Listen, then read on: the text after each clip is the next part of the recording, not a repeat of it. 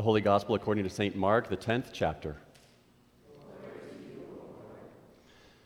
Pharisees came up and, in order to test Jesus, asked, "Is it lawful for a man to divorce his wife?" He answered them, "What did Moses command you?" They said, "Moses allowed a man to write a certificate of divorce and to send her away." And Jesus said to them, "Because of your hardness of heart, he wrote you this commandment. But from the beginning of creation, God made them male and female. Therefore, a man shall leave his father and mother and hold fast to his wife, and they shall become one flesh.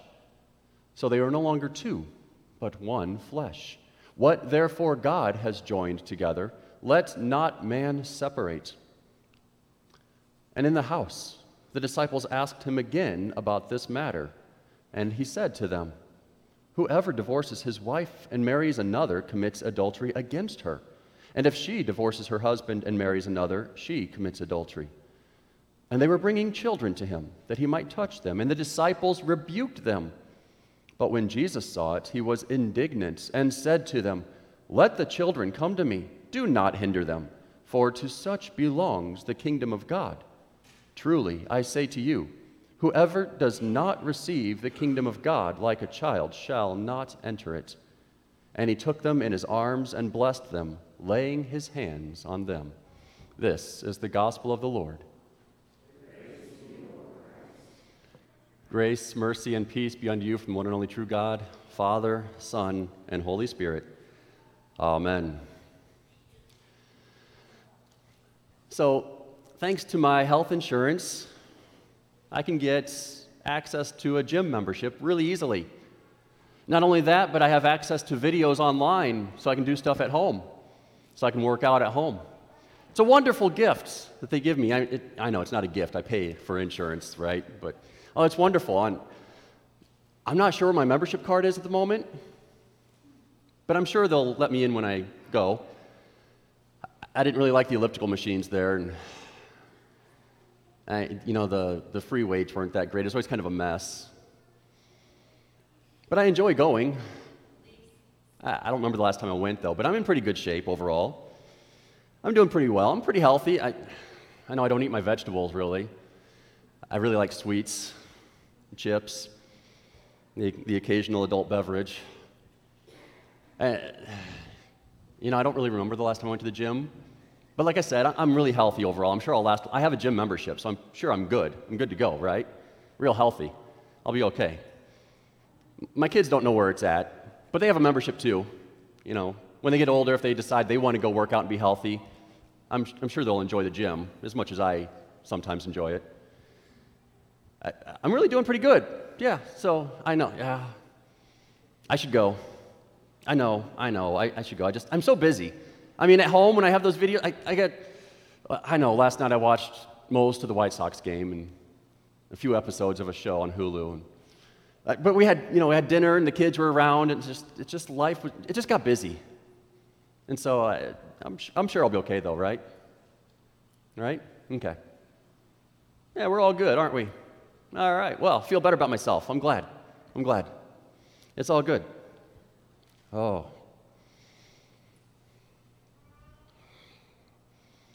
How shall we escape if we neglect such a great salvation? How shall I be healthy if I neglect such a great gift? If I don't take care of it, if I don't use it? How shall we escape if we neglect such a great salvation? It's been a gift given to us by Jesus Christ, given to us by shedding his own blood, giving of his own life on a cross, given to us freely because God loves us and wants what's best for us. How shall we escape if we neglect such a great salvation as that? If we never use it, if we simply feel we're confident in our salvation because of our baptism, because at one point some years ago we confessed that we believe in Jesus before others, that we became a member of a church. We're, card-holding members, and we're all good, right? How are we going to escape if we neglect that salvation? Because out there in the world it's full of sweets, things that we enjoy that aren't healthy for us, things that our flesh desires that aren't good for us, things that we ought not indulge in, but we do. If we neglect our salvation, we're hopeless. St. Paul once said, work out your own salvation. And a lot of people misread that. They say, oh, that means I've got to earn my salvation. Well, if I'm going to the gym and I'm working out my muscles, did I earn my muscles? They were given to me, weren't they? I have muscles.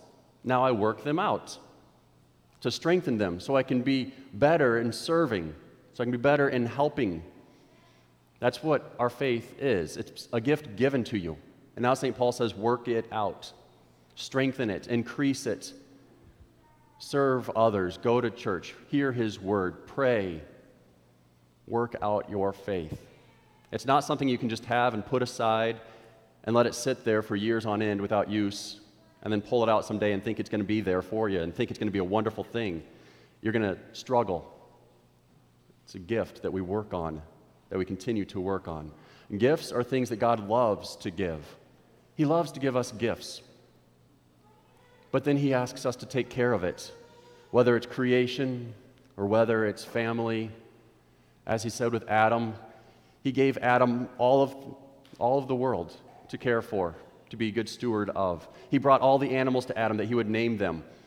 And then Adam said, well, there's not one here that's like me. And so God made woman. And he brought the woman to man. He gave them to each other. And says, finally, here is one that's like me. She shall be called woman, because she was taken out of man. In Hebrew, man is ish, woman is isha. You can almost hear Adam going, here's the one. I'll call her Isha. That's the one, the gifts that God gave to Adam. And then, what? He's supposed to take care of it, right? He's supposed to take care of this wonderful gifts. Even in Genesis 2:25, at the end, it says, the man and his wife were both naked and were not ashamed. We always just think outwardly, oh, they weren't ashamed of their bodies. This means they were open in everything, their thoughts, their desires, everything. They knew everything about each other, and they were not ashamed. This is before the fall into sin. This is before sin entered the world. This is in paradise, in perfection. They were not ashamed to be with each other. They were not ashamed of anything. They knew each other fully and were not ashamed of anything. Our marriages are not that way anymore because of sin. We don't just wear clothes because of shame, but we hide thoughts. We hide things that we say. We hide desires that we have from our significant other because we're ashamed of our sin. We know the desires are wrong. We know the thoughts are wrong. That's why we go to our friends and we complain to them and not to our spouse, because we know it's wrong, and that's going to cause a lot of trouble if we complain to our spouse, isn't it, guys? Notice I say guys. Adam and Eve were created perfect. They were given to each other, and it was a gift they were supposed to take care of. And we know how the story goes. Eve was tempted, but where was Adam? Right next to her. Adam, who was with her. They both ate, and sin entered in, and then they became ashamed, and they tried to cover themselves, and they couldn't cover themselves. So God had to come in and cover them. God made the first sacrifice on their behalf and made clothes for them. And then they were sent out to the Garden of Eden. And ever since then, in this creation, in this world, we've dealt with sin and struggles. We're now ashamed, even with our spouse. Even though the two have become one flesh, we hold back thoughts. We don't reveal desires. We struggle. And so marriage is something that takes work. But then we get this wonderful psalm. Unless the Lord builds the house, those who build it labor in vain. You see, God built Adam. God built Eve. He brought them together. God gave you life. He built you in the womb. Your spouse, he gave life. He brought the two of you together. Unless he continues to build it, you're building in vain. Unless he continues to work with you, you work in vain. Unless you continue in your faith is in vain. Continue to work on it. Continue to hear God's word, to study his word, to pray, to praise, to give thanks, to serve, to love, to care. All this in the name of Jesus, because unless the Lord builds the house, those who build it labor in vain. God has given you a great gift. Do not neglect that gift. In Mark 10:14, children were seen as a wonderful thing. The families were bringing the children to Jesus that he might bless them. The disciples said, no, don't bother him. And Jesus was indignant. Indignant. How dare you stop these children from coming to me? Let the children come to me. Do not hinder them. Bring them to me. Why? Because unless the Lord builds the house, those who build it labor in vain. Because the kids, to them belongs the kingdom of God. To understand exactly what that means, children were seen as not a gift, but as a burden on a family. Until they could help out around the house, until they could help out in the fields, they were just a burden. And our culture sees it that way again. We put off having kids later and later and later in life so that we can have our fun, have our enjoyment. We see kids as a burden. Well, once we have kids, well, there goes life. For the next 18 years, I'm in this jail with kids. It's the way the culture looks at kids now. And they don't want to bring them to God to bless them. They're content to not have them. God says, no, this is a gift. Salvation is a gift. And it's given to you. It belongs to children. It belongs to all of us, the children of God. And he wants to bless. The Lord builds the house. He brings the two together. He unites them in marriage. He blesses them with children. He continues to build through that family. Family is the first place where God builds his kingdom. As children are brought to the font to be baptized, they're given to God, not just to bless, but to be brought into his family, into his kingdom, to be given new life.